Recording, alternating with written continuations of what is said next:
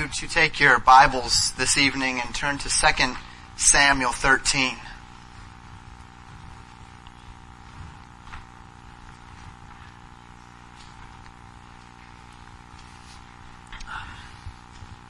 We speak of fullness of joy. We are not in the most joyful of passages of Scriptures right now.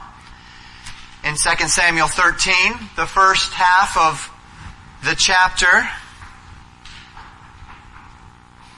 being Amnon's rape of Tamar, his half-sister.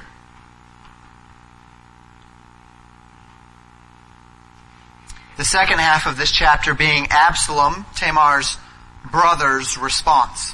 Title of the message, The Fruit of Resentment. When we speak of the fruit of something, the fruit which grows upon a tree is the product of the tree. The type of tree that you have will bear certain fruit. Resentment, when we speak of resentment, is an attitude. It's an emotion. It's a frame of mind. And that frame of mind, that attitude, that emotion bears a certain fruit, which we will speak of this evening. And we're going to find it in the life of one young man, a man named Absalom this evening. We'll find it in another life later on based upon the same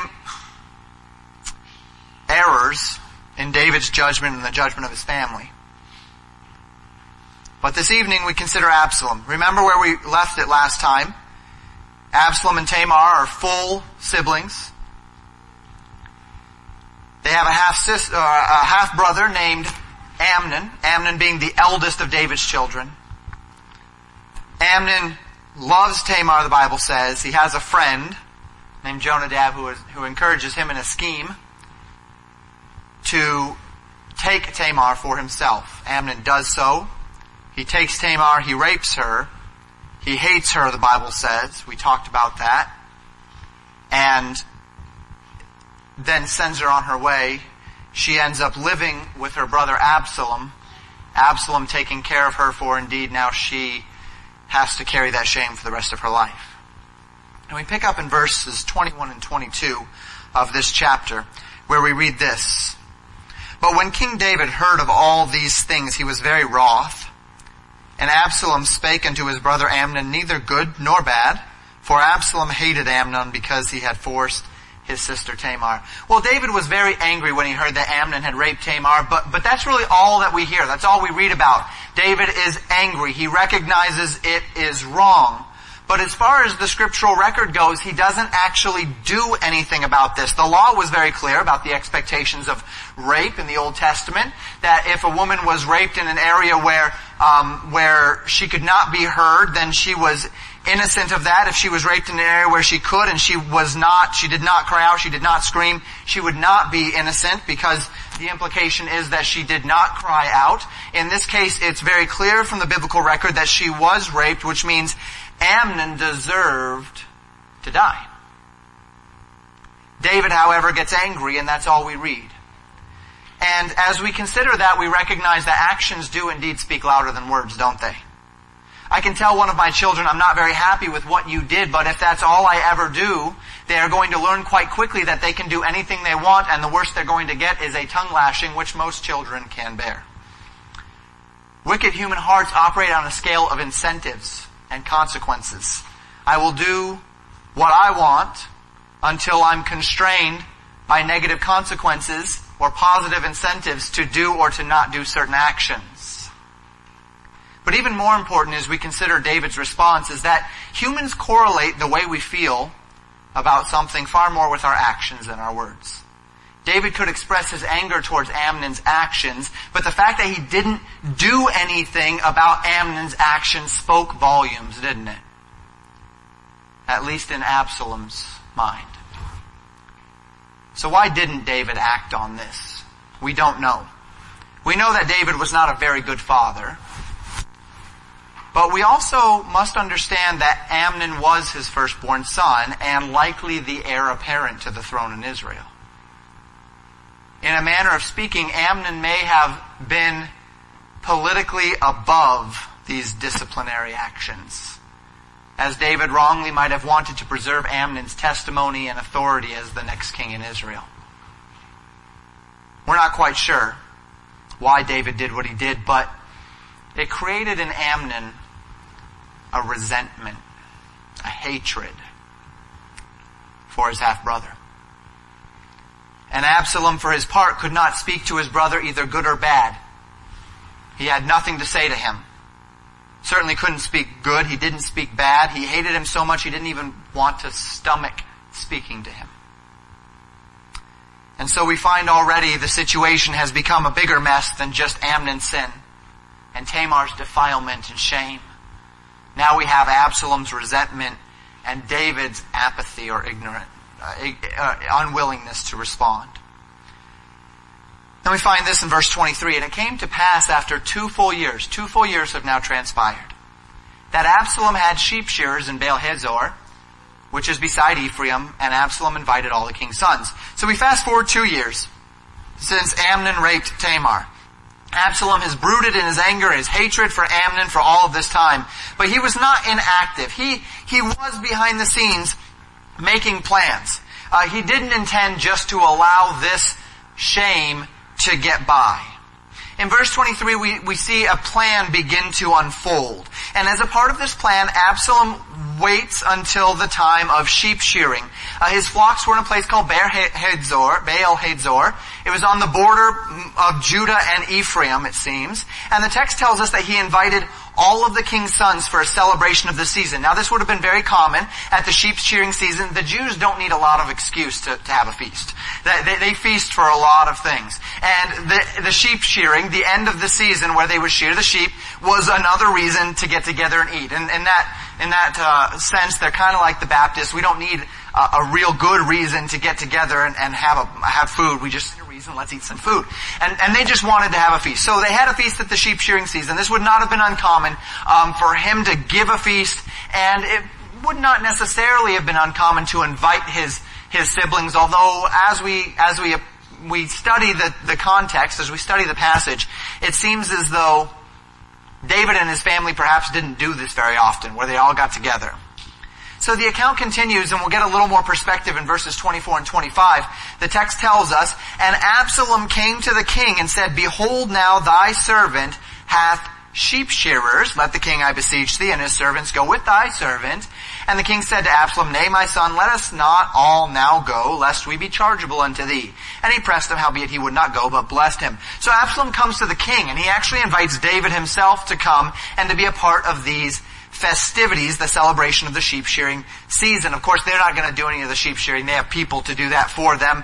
They're just going to celebrate while the other people shear the sheep. Absalom would probably need to make this a royal invitation in order to assure Amnon's attendance, right? So his desire is to get Amnon to attend. How am I going to get Amnon to attend? Well, he raped my sister. People probably understand that I don't like him very much. I don't speak to him either good or bad. So I'm not just going to invite him. How can I get him? How can I compel him to come where he has to come? Because if he doesn't have to come, he's probably not going to come. I'll invite Dad. If I say, Dad, I'd like you and your servants, that would be your children, to come. Dad says, I'll come, and my children are coming too. Well, nobody says no to Dad, because he's the king. So if I can get Dad to come, I can get them to come. So he says, Dad, would you come? And Dad says, no, I don't want to be a burden to you. I don't want to be chargeable to you. So I'm not going to come. Absalom presses him, come on, Dad, would you please come? Dad says, no, but the Lord bless you. He didn't not want the event to take place. He blesses him for what was going on. He just doesn't want to come. So this kind of throws a kink in Absalom's plan here. How can I get Amnon there if Dad won't come and then demand the attendance of his sons? So he goes to plan B. And plan B we read in verses 26 and 27. Then said Absalom, If not, I pray thee, let my brother Amnon go with us. And the king said unto him, Why should he go with thee?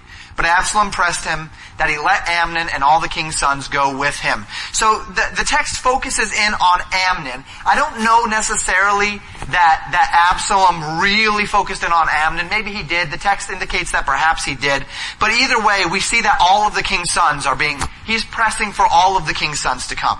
He's not just saying Amnon alone. He's saying all of the sons. Again, he's trying to mask his purposes here. He's trying to cover his bases. Would you at least compel all of your sons to come? Because if King David says, all of my sons, your brother Absalom has a feast, I want you to be there.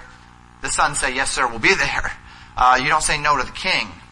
And so it takes some persuasion, but at the end of this persuasion, Absalom convinces King David to compel Amnon and all of the king's sons to go to this feast. And so they do. And this sets the stage for Absalom's terrible plan. Verse 28. Now Absalom had commanded his servants, saying, mark ye now when Amnon's heart is merry with wine. And when I say unto you, smite Amnon, then kill him. Fear not. Have not I commanded you? Be courageous and be valiant. So he commands his servants to do the dirty work here. When Amnon's mental faculties have been sufficiently deteriorated by alcohol, which is what alcohol does. And when Absalom gives the signal, his servants were to kill Amnon. And he encourages them not to be afraid. Of course they would be afraid, killing the king's son. Not just the king's son, the eldest of the king's sons. Presumably the heir apparent to the throne of Israel.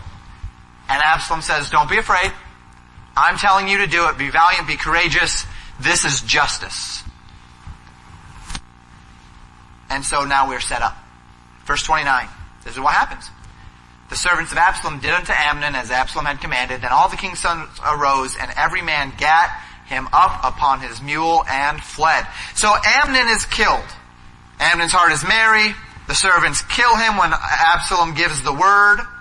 And the rest of the king's sons see Amnon killed and they get out of there, right? So is this a coup? They don't know what's going on. Is this killing all of the competitors to the throne? This would be very common in pagan cultures, right?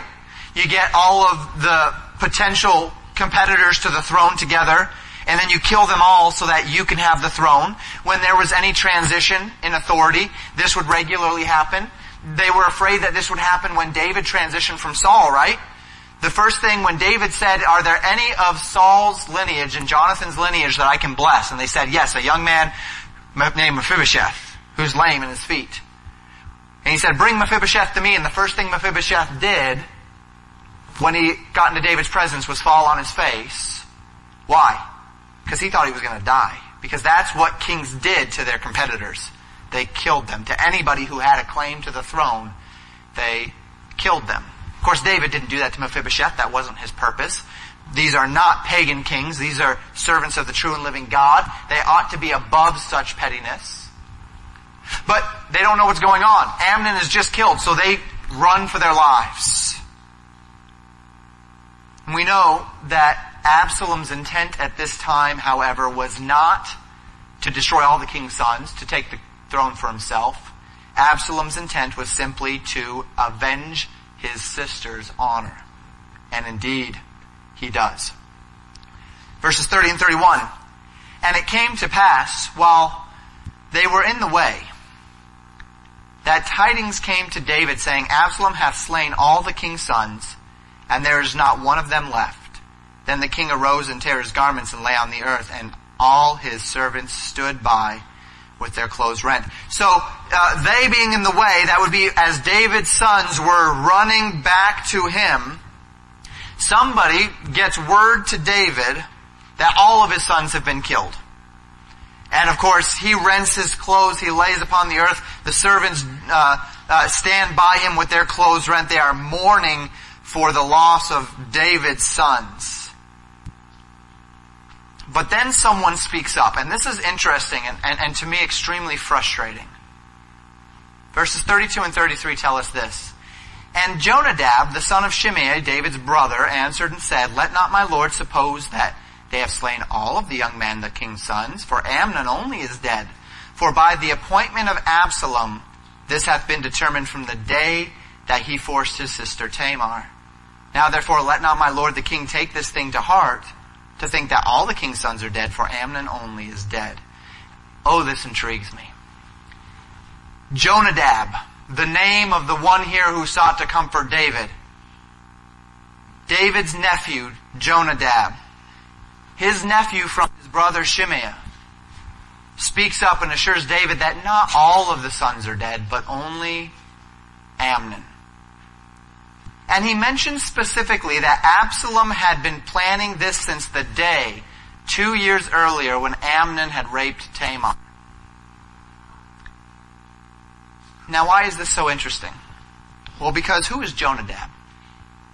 If you go back to the account of Tamar's rape, Jonadab is found in verse 5 of this chapter.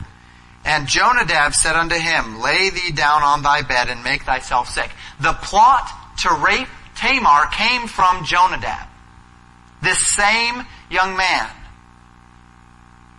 And now, before anyone else has the information, before anyone else has the intelligence, Jonadab, before his sons get to him, Jonadab boldly assures the king that only Amnon is dead, not the rest of the sons, because this was Absalom's plan since day one. Why did he never seek to tell anybody before and prevent it? Or was it because Jonadab was the one that helped Absalom create this plan? He was the one whispering in Amnon's ear to rape Tamar. Perhaps he was the one whispering in Absalom's ear to kill Amnon. Hope I'm getting those names. Did I say Absalom before? You know what I'm saying. The Bible calls Jonadab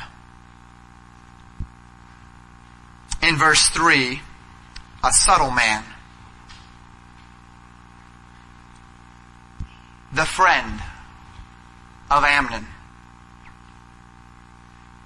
It looks like he is one of those people, and we've all known them, who entertain themselves by playing people against each other and by creating drama in other people's lives.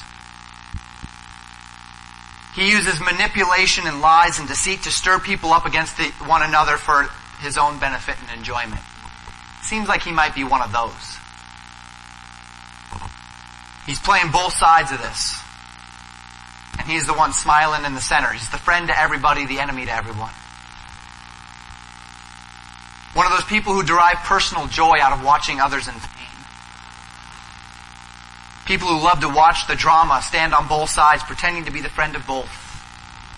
And I suspect Jonadab may have been one of those people. I can't prove that. But it's interesting, is it not, that the same one who whispered in the ear of Amnon to rape Tamar is now the one who knows, even before the sons of David arrived, that David's sons are not dead, and that Absalom from the beginning 2 years earlier had intended to do this to Amnon. He's everyone's best friend, but in reality he is always quite near to interpersonal conflict. Need to watch out for those people. They're dangerous. So we continue in verses 34 and 35. But Absalom fled, and the young man that kept the watch lifted up his eyes and looked, and behold, there came much people by the way of the hillside behind him. And Jonadab said unto the king, Behold, the king's sons come, as thy servant said, so it is. Absalom, as we would expect, flees. Now this would have been a calculated departure. Absalom did this understanding the consequences. He killed Amnon knowing what this would mean to him. That it might mean exile forever. But he had a plan in place.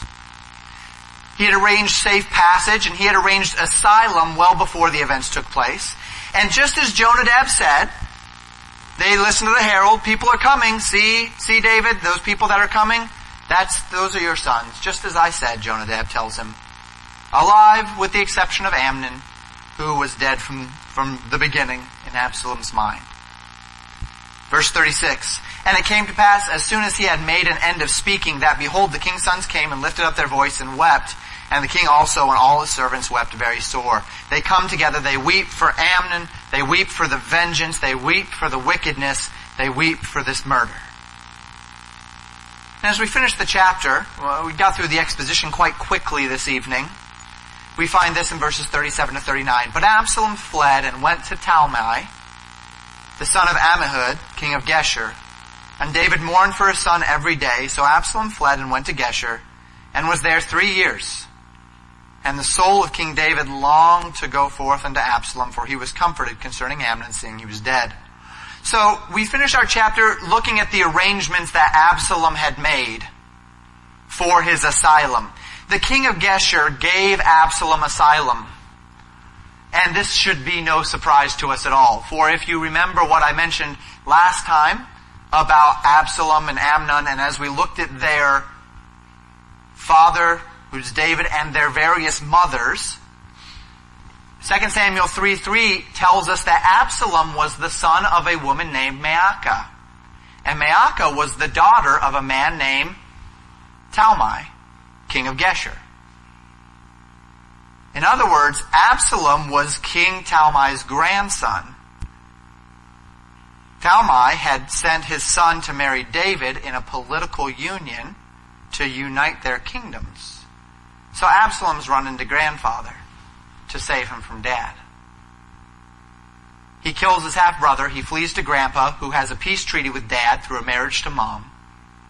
And as it stands, grandpa is going to be very willing to let his grandson stay and not die. So he's got a pretty good setup. David does not see fit to chase him. And so for 3 years, Absalom is in Geshur, exiled from Israel. Geshur was to the north and east of what would become known as the Sea of Galilee in Israel. If you think of where the Sea of Galilee is, if you've got a map in your head, go northeast, you'd find Geshur right there. The implication of the text is that after 3 years, David begins longing for his sons. As you read it, you can kind of get the idea that he was longing the whole time, and there's a little bit perhaps of a sense of that, but the text in the Hebrew implies that after these 3 years, the soul of David was longing to go forth unto Absalom. He began to long for his son. At that point, he had been comforted concerning Amnon. Amnon was dead. Yes, he lost Amnon, but he didn't want to lose his son Absalom as well. And so he begins longing for his son. He wants to see Absalom again. But David was also a proud man. Absalom had killed the eldest son and heir apparent to the throne. And this will lead into the next set of events, where David will interact with Joab in regard to Absalom. And we'll pick up there next week with our exposition. What we see here, however, becomes a great warning to us, which we would do well to heed. There are several lessons which we can consider. We can learn some important truths about how we respond to the wrongs of our children, how our actions can speak louder than our words. We can also reiterate the lessons about men and women like Jonadab and the danger, people that like to stir up drama, play both sides of the coin, pit people against each other. You really don't want to make those people your friends. You don't want to listen. You stay away from people like that. They're dangerous people. They live and thrive upon destroying relationships. And by the way, all of these reality TV shows on today, people just eat that stuff up, right? They just love to see relationships. They love to see bumpy roads, rocky roads, relationships, fighting, infighting. They love to see that stuff. That's what reality TV is all about. The volatility of personal relationships. People love that. And they crave it. And if they can't get it from their reality TV show, or maybe what they're learning from their reality TV show will come out in their lives. We must be careful around people like that. But the primary warning, what I want to focus on, what was the title of our message?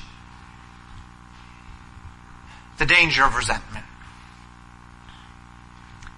And as we consider the danger of resentment, the fruit of resentment, I first want to answer the question. We'll answer several questions as we apply this evening. What is resentment? As I speak of resentment today, I'm speaking of an inward reaction to injury and wrong. It's a bitter frustration or an offense at having been wronged. It's the foundation of hatred. It arises out of anger, but it's not just anger oftentimes.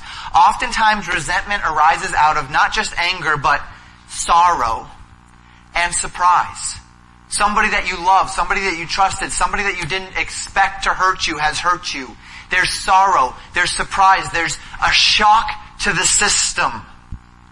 You didn't want it, you didn't expect it, and it's happened to you. And you're hurt. And you're hurt deeply. Or you're hurt on someone else's behalf. Someone you know has been hurt and that has hurt you. It's an emotion that takes hold upon a person as he attempts to cope with wounds, whether emotional or spiritual. We might call it a festering emotional pain that follows a deep injury toward you or toward someone that you love or care about. Resentment. What does resentment look like? I can't give you all of the things that resentment looks like, but can I just give you a few that I've come across either in my own heart or in my counseling? If you can think of a person, if you cannot think of a person without getting angry in your heart at them, if anger wells up in your heart when you think of a person, you're dealing with resentment toward them. If you regularly replay a hurtful situation in your mind, reminding yourself how you were hurt, how that person was wrong, as a way of a little bit of almost an anesthetic against the pain, there's some resentment there. If the pains of old wounds linger emotionally and spiritually well after the fact, there's some resentment there. And let me be clear. The pain of being hurt is real. And it's natural. It is a part of the natural process of grief and of coping, if we can use that word. It is not wrong to feel hurt, anger, shock, surprise, sorrow when others hurt you. But when that lingers, when that remains, when we don't deal with it, when we don't, if I can use the analogy, clean the wound, cut out the infection, and rather let it fester, it will become an infection, a deeper infection, and it will continue to eat away at your spirit. And in the emotional realm, that infection is called resentment. Memories of past hurts can remain forever. Disappointments for past longs can remain forever. But when anger remains, when those feelings still well up in you when you think about that person or that event, there's danger there. There's danger. There's a seed of resentment that can bear fruit in your life if you're not careful. When you're hurt and upset, and the way of coping with it is to replay that painful scenario in order to justify your actions and to relive their wrongs and their faults, in order to dull the pain that you feel, there's a danger there that you need to be aware of. That's a red flag that you need to start dealing with that. What is resentment? It's like a spiritual infection. It's a deep wound, a sorrow, a surprise, a pain, an anger towards someone or an event that festers, that remains. Where does resentment come from is the second question we need to ask. Resentment forms when we believe that a wrong has been done to us or done to one that we love that has not been vindicated. We each may perceive offenses differently, and even vindication differently. And this accounts for different levels of resentment and passion among different people in the world. But it's these perceptions of being wronged and of not being vindicated that form the foundation of resentment. I have been wronged, someone I love has been wronged, and this has not been dealt with properly. There's been no justice, there's been no vindication, there's been no I'm right, you're wrong, there's been no forgiveness, there's been no apology, there's been no righting it. And that is the foundation of resentment. When someone wrongs me, I want vindication. Now some people want more vindication than others. Some people, a simple I'm sorry is sufficient for them. Maybe for some they need compensation. Maybe some they need an eye for an eye concept. They want justice. And really we all want justice, don't we? It's kind of built into us to want justice. But biblically speaking, I'm going to attempt to boil resentment down to something much more basic than just wanting justice. If I can put it this way, resentment, the foundation of resentment, yes, it's a desire for justice. It's desiring vindication. It's when you haven't been vindicated. But really when it boils down to the very nitty-gritty of where resentment comes from in our lives, spiritually, it's unforgiveness. Now that's easy to say. But assuming this reality in your heart is different, it's difficult. It takes a fundamental shift of mind. Many would genuinely say, yes, I have forgiven that person or those persons for that incident, but they still deal with anger, that replaying of the situation. They still lack peace when they think of that person. All of those things we've mentioned already. And we say, yes, I still get angry when I think about it, but really I've forgiven that person. Well, no, you haven't. Not really. And I don't want that to come across as argumentative or contrarian or judgmental or hyper-pious or anything of the sort. I'm not trying to tell you that you're wrong for being upset. I don't know the circumstances of your life. I don't know what people have done to you. But your definition of forgiveness may imply in your heart that you've forgiven them, but by God's definition of forgiveness, if anger wells up in your heart when you think about them or that situation, you haven't fully forgiven them yet. And let me prove this to you. In our third point, and you see the fourth point up there as well, the third point is this: how do we solve resentment? This is going to be the bulk of the application today, and this is where I'm going to draw you to think on a different plane.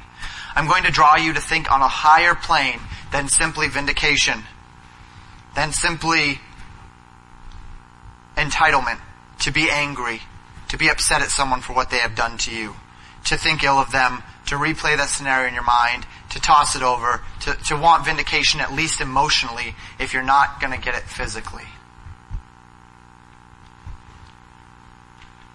How to solve resentment. We solve resentment, we cure resentment, we clean out that infection by understanding God's call unto forgiveness and what forgiveness is, and then assimilating it into our lives. As with everything in life, our understanding of forgiveness flows out of a comparison and a contrast with the character of God itself. God's character is the standard by which all things are judged. You have not truly forgiven someone biblically until you have forgiven them in the same way God forgives. He is the standard by which we judge all things. This is why God has given us His Word, which teaches us of Himself, so that we can understand who He is, and by knowing who He is, we can understand how we ought to view everything around us. That the Word of God is the glasses through which we see the things around us. So that as we look at the world around us, we look at it through the character of God, and we understand things in that light. God shines a light upon something, an action, a thought, an emotion, and by that light, by the light of God's glory, we see it as it ought to be seen, as it realistically is. So let's think about how we're called to respond to offenses against us. And we're going to do so by building an argument and walking through various concepts. I'm going to walk through subpoints this evening. My apology for getting into subpoints. How do we solve resentments? First, we need to understand that we all want justice for others, but grace for ourselves. This is human nature, to want justice for others, but grace for ourselves. We begin our argument by understanding human nature. Justice is baked into us as humans. And in a country like the United States, where citizens enjoy a tremendous amount of freedoms and of rights, our sense of right and of justice is perhaps even greater than many others in the world, many others in history. The desire for justice is a natural thing, especially in the context of wrongs done against us or the ones that we love. Someone hurts me, I want them to be hurt. Someone steals from me, I want to get it back. Someone lies to me, I want them to get caught. But if we're honest with ourselves, we must admit that we hold a double standard in our lives when it comes to this desire for justice. We truly desire the hammer of justice upon the inequities and the wrongs done against us. But if we're honest with ourselves, we must admit that when it comes to our own failings, we want grace, not justice. And this doesn't really feel like a double standard to us because we can always find rational reasons for deserving grace in our own lives, right? Well, I didn't mean to hurt you. That wasn't my intent. It didn't start out that way. I just wasn't really thinking about it at the time. I was well-meaning. Even really terrible things, even really horrible things that are done. Well, I was having a really bad week and I exploded, right? You gotta understand the week I was having. My goldfish died that morning. I was really upset. I hadn't slept the night before. I lost my temper. That's not really me. That was someone else. It was just a bad day. And we want this. We expect this because we know us, or at least we think we know us, and we know that our lives are based on circumstance. I mean, think about how you drive. Have you ever been in that situation? And I've used this illustration countless times, right? You're driving down the road and someone cuts you off. And they meant to do it. They woke up that morning thinking about cutting you off, right? They meant to do it. There's no excuse. They're a terrible driver. They don't know how to drive. They don't understand anything about road. How do they even have a license? Someone needs to revoke that license. Where's a police officer when you need one? All of that runs through your mind, right? But then you are driving down the road and you cut someone else off.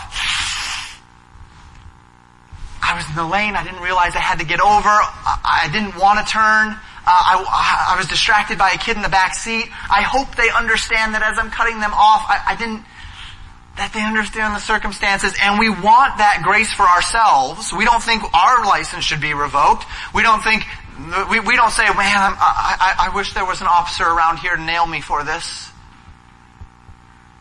But we can set up that double standard in our lives when it comes to someone else, can't we?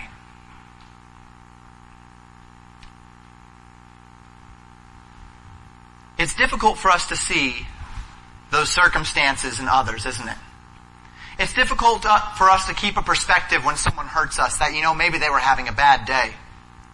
Maybe their dog just died. Maybe they didn't sleep well the night before. But really, regardless, when we think of circumstances, in a sense, all circumstances are no excuse for doing wrong to others, are they? Regardless of the factors involved, when we wrong someone, we have done wrong. Having a dead goldfish doesn't excuse your poor behavior towards someone else. It's a reason, but it's not an excuse. Having a bad day, losing your job, all of the reasons that we might have for getting angry at someone, for blowing up at them, for hurting them, for doing whatever we do against someone else, for our gossip, for our painful actions against others, they don't justify the bad behavior, do they? And in a system of true justice, wrongs done toward others require vindication, regardless of the reason, regardless of the circumstances involved. You wrong somebody, you deserve to be vindicated. That's justice. So why shouldn't we want? Why shouldn't we expect? Why shouldn't we demand that when others wrong us that we get vindication? Why, if this is our character, that though we desire grace for ourselves and we desire justice for others, at the end of the day, really, we all deserve justice when we wrong someone. When we hurt someone, we all deserve to have vindication upon us. Why should we not demand that? Simply put, because God has told us not to. And that's our second point as we build this argument. I hope it's making sense. Our second thought. God has called us to show unconditional grace to others and has set the ultimate example through Christ. God's grace toward us compels us to have grace toward others. And that's the bottom line. Why is it that we are not right to desire that vindication and seek that vindication? Why is it that it is not right for us to hold resentment in our heart for the things that others have wrongfully done to us? Why is it that it's wrong for us to stew in our anger and our sorrow and our frustration against people and to hold things against them and to not be able to think of them without anger and hatred in our hearts? Because God hasn't done that to us. And how dare we do it to another when God has not done that to us? Matthew 5. Verses 44 and 45, Jesus teaches us, "But I say unto you, love your enemies, bless them that curse you. Do good to them that hate you, and pray for them which despitefully use you and persecute you. This is the command, and this is a difficult thing, isn't it?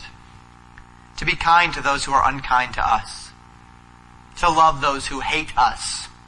To pray for those who wrongfully, willfully use us and persecute us. And notice this isn't just pray for the person who in the past hurt you that you're still stewing over. Pray for those who are hurting you. Love those who are your enemies. But notice the reason in verse 45. That was verse 44. Verse 45, we continue halfway through this slide. That ye may be the children of your Father, which is in heaven. For he maketh the sun to rise on the evil and on the good, and sendeth rain on the just and on the unjust. We love others that hate us. Pray for others that use us and persecute us. Do good to those that hate us. Because God is good to those who hate Him. Because God blesses those who wrong Him. We love our enemies because God loves His enemies. We do good to those who hate us because God does good to those who hate Him. But Pastor, you don't understand what they have done to me. I don't have to. Because God does. Is what another man or woman has done against you truly worse than what we have done against God? And if your answer is an obvious no, for indeed the offense that mankind has done against God includes every possible offense done to you and toward you and by and toward every other person on earth, then it should become clear quite quickly that you and I have absolutely no right to demand more out of others than God demands out of them. And our ultimate example, of course, is Jesus Christ Himself. 1 Peter 2, verses 20 to 25. For what glory is it if when ye be buffeted for your faults, ye shall take it patiently. But if when ye do well and suffer for it, ye take it patiently, this is acceptable with God. For even hereunto were ye called, because Christ also suffered for us, leaving us an example, that ye should follow in His steps, who did no sin, neither was guile found in His mouth, who when He was reviled not again. When He suffered, He threatened not, but committed Himself to Him that judgeth righteously, who His own self bare our sins in His own body on the tree, that we, being dead to sin, should live unto righteousness, by whose stripes ye were healed. For ye were as sheep going astray, but are now returned unto the shepherd and bishop of your souls. We'll talk about committing ourselves to the one who judges righteously in our next subpoint. But our focus is on the example here, the response. Jesus was reviled. He didn't revile back. The text tells us when we are wronged that we are to take it patiently. Peter would go on to say in 1 Peter 3 verse 9, not rendering evil for evil or railing for railing, but contrariwise blessing, knowing that ye are thereunto called, that ye should inherit a blessing. When we bless those that hurt us, that offend us, that anger us, we are blessed by God. We inherit a blessing for it. And Jesus carried this submission of His circumstances all the way to the grave as He was hanging on the cross, having been beaten, having been bruised, having been mocked, having been scorned, having been tortured for no offense of His own. And as He hung upon that cross and He was dying, He looked upon His accusers, upon His tormentors, and He said as they were casting lots for His clothes, Father, forgive them, for they know not what they do. Jesus did this because this is the will of God. That we would reflect the same forgiveness and love toward those who have wronged us that God has reflected upon those who wronged Him. Paul would say in 1 Thessalonians 5:15, see that none render evil for evil unto any man, but ever follow that which is good both among yourselves and to all men. And why does God want this? Well, first, because through our love, our enemies see Christ. Ephesians 4:32. And be ye kind one to another, tender-hearted, forgiving one another, even as God for Christ's sake hath forgiven you. We love others, we extend forgiveness to them, because by doing so we reflect Christ. And here we have the concept which I have mentioned several times but not really defined, forgiveness. Forgiveness is not the same as forgetfulness. There are offenses done against you which you will not forget. But forgiveness is a choice to release those offenses. It is a choice to release.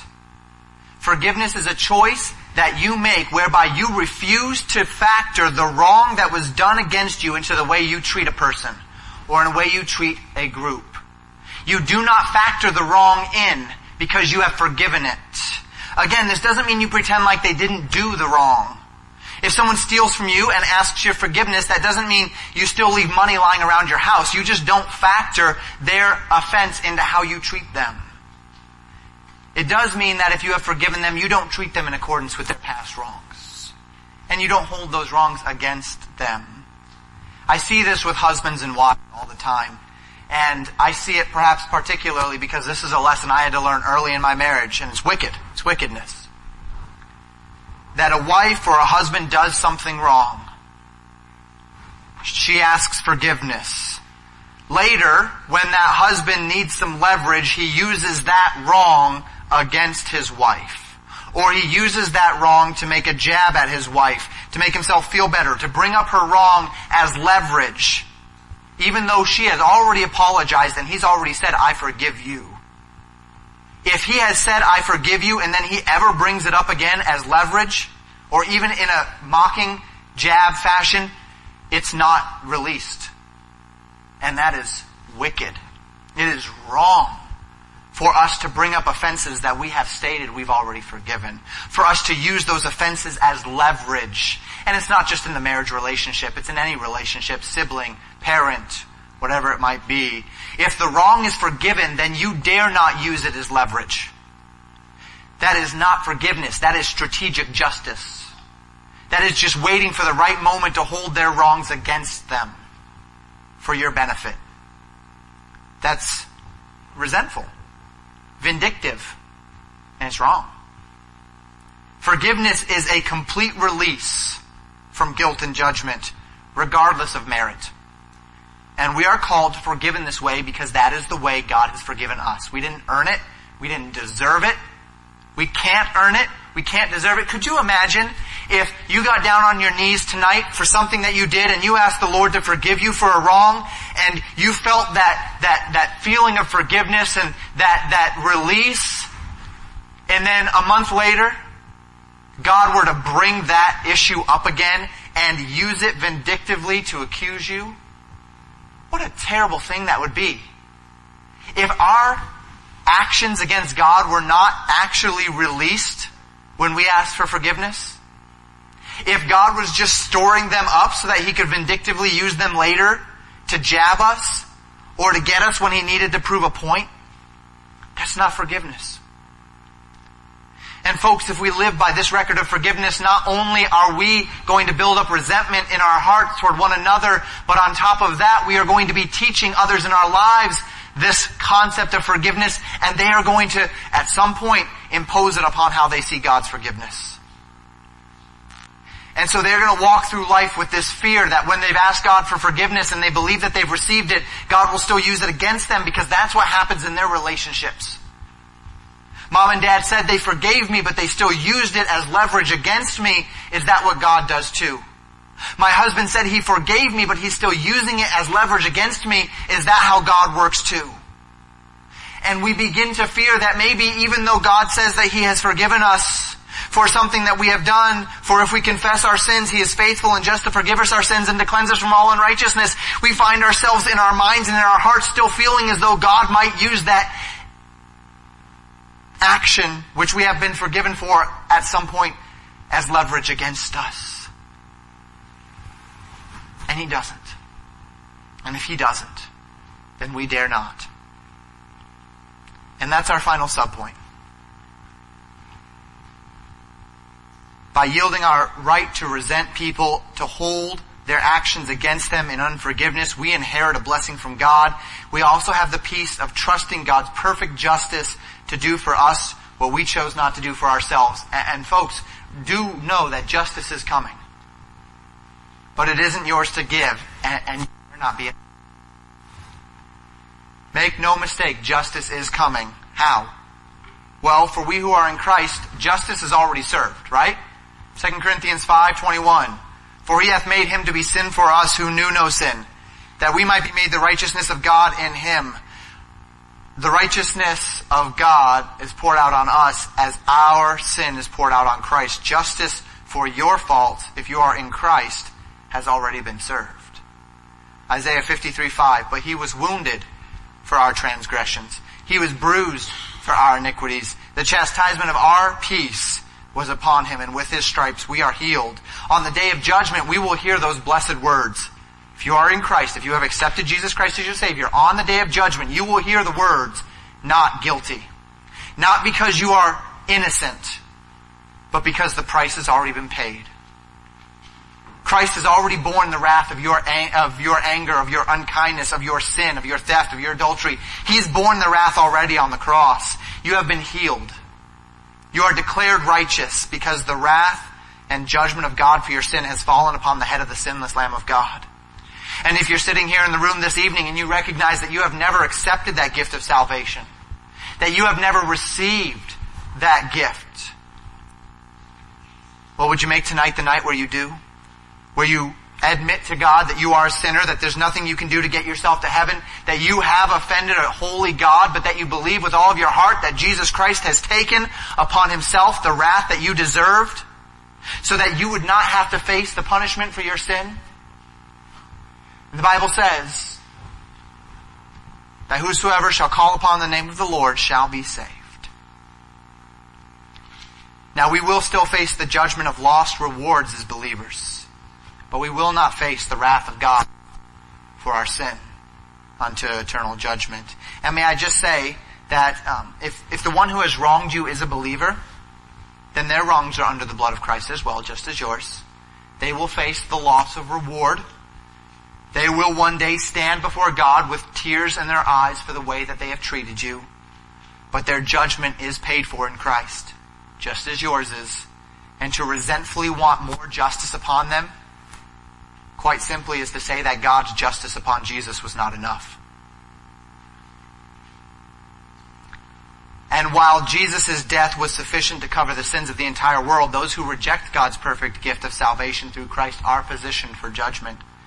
The Bible testifies that this day will come. Revelation 6:10 tells us that the souls of them who were slain for the word of God cry around the throne, "How long, O Lord, holy and true, dost thou not judge and avenge our blood upon them that dwell on the earth?" And we read of this judgment that they cried for in Revelation 19:11. "And I saw heaven opened, and behold a white horse, and he that sat upon him was called Faithful and True, and in righteousness he doth judge and make war." And then it begins to describe the judgment upon the unbelieving world. On that day, God, who knows not just the actions but the heart of every man, will judge every man in righteousness. And on that day, you will get vindication upon the wicked world which has wronged you and your loved ones and the whole of the people of God from Adam until today. But I point you to consider the final phrase of that subpoint. It's not up anymore. Judgment is coming. That's God's business. But don't be in a hurry for it.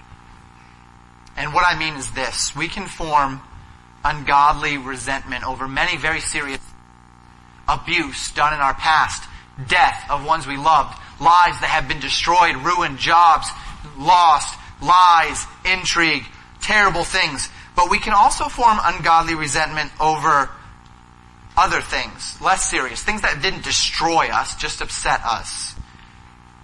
Gossip, favoritism, vandalism. And while the concept of judgment is a comfort, never forget that all of those who have not accepted Jesus Christ's judgment on their behalf will spend an eternity in a sinner's hell. And while fiery judgment might, in a moment of thought, bring a joy to your heart as you think about that guy who cut you off on the highway, in reality, how could you wish anyone such an end? We couldn't wish anyone such an end. Your personal resentments will, without question, get in the way of you seeking to rescue those out of the pathway of hell if you let those resentments fester. Your personal resentments will, without question, get in the way of you loving a brother in Christ if you allow those resentments to fester. Paul said this in Romans chapter 12, verses 17 to 21. Recompense no man evil for evil. Provide things honest in the sight of all men. If it be possible, as much as lieth in you, live peaceably with all men. Dearly beloved, avenge not yourselves, but rather give place unto wrath. For it is written, vengeance is mine.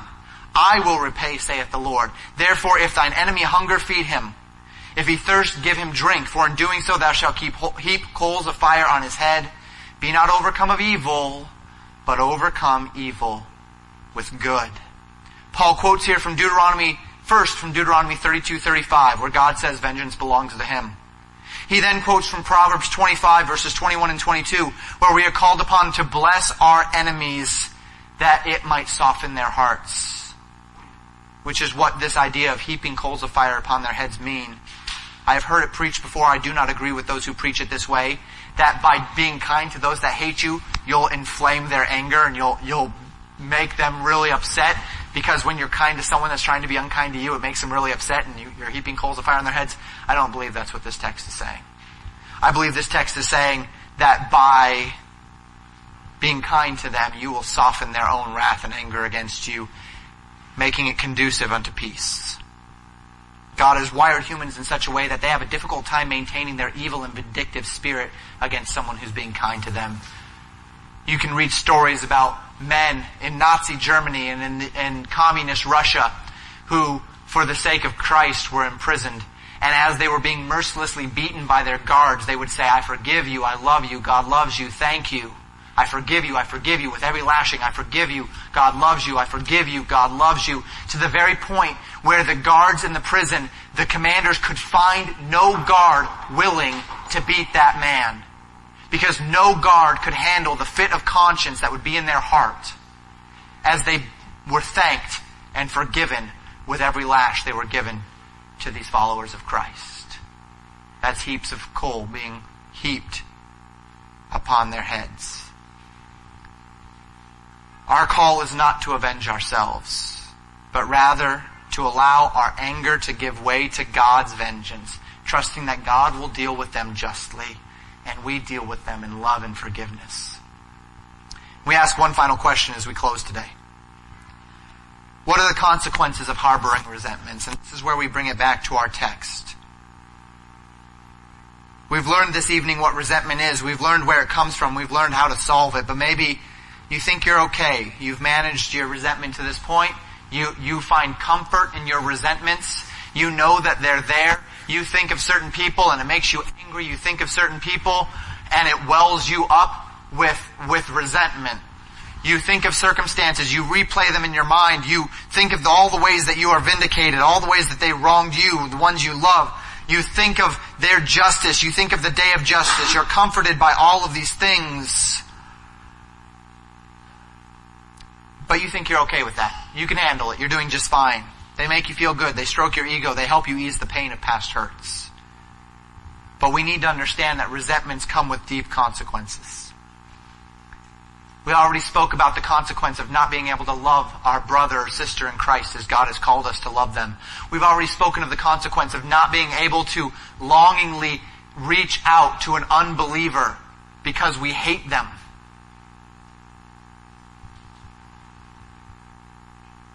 And we may think we're above this, but I would wonder how many of us would reach out to the politicians that we believe have harmed us so much if we could. How many of us would look at them with loathing, or how many of us would look at them with love?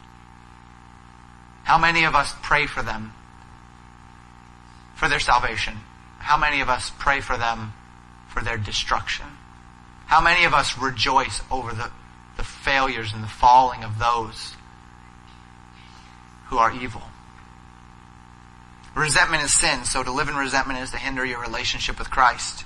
Absalom allowed his resentment to fester, and at the end of 2 years he killed his half-brother.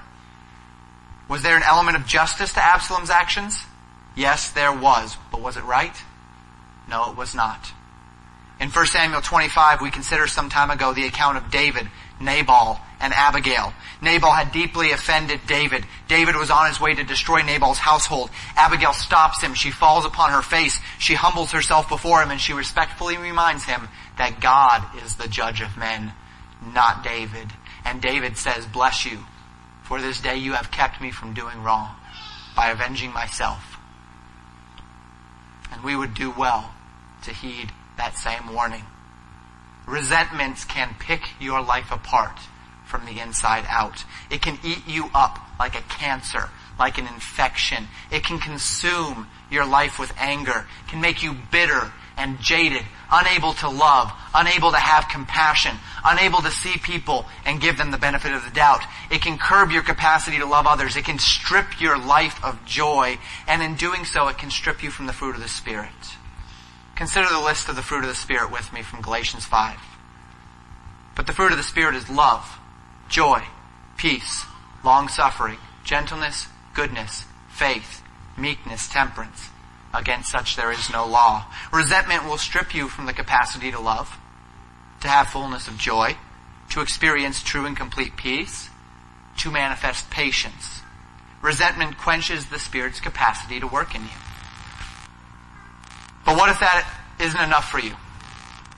Well, let me give you one more thought. I know it's been long. Let me give you one more thought.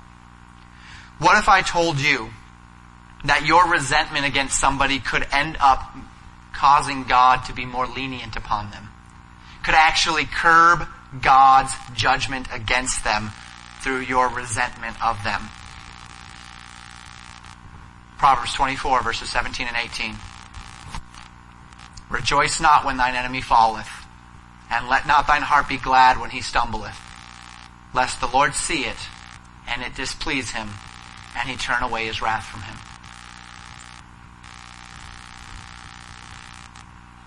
Evil politician stumbles down the stairs, gets sick. Evil spokesperson for some satanic part of our culture dies or gets hurt. We rejoice. Be careful.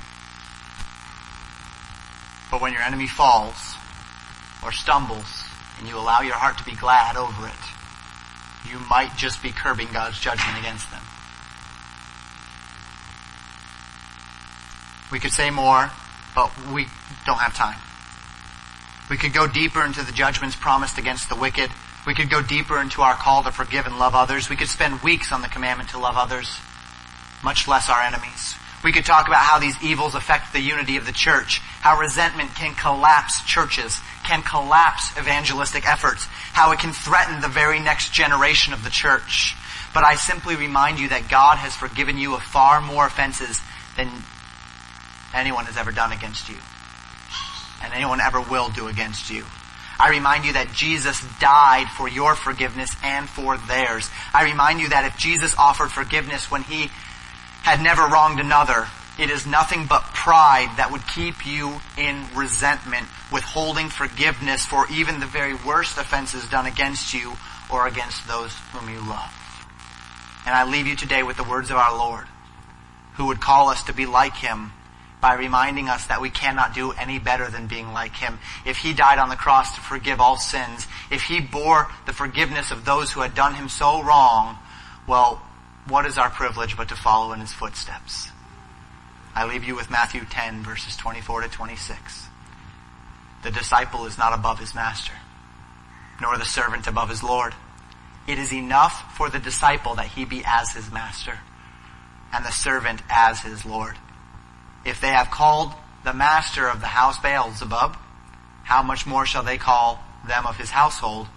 Fear them not therefore, for there is nothing covered that shall not be revealed, and hid that shall not be known. Can you trust that God will take care of the rest if you just are like your master? Walking in forgiveness, curbing resentment, dealing with those things so that they don't ensnare you, enslave you, or overcome you. Let's close in prayer.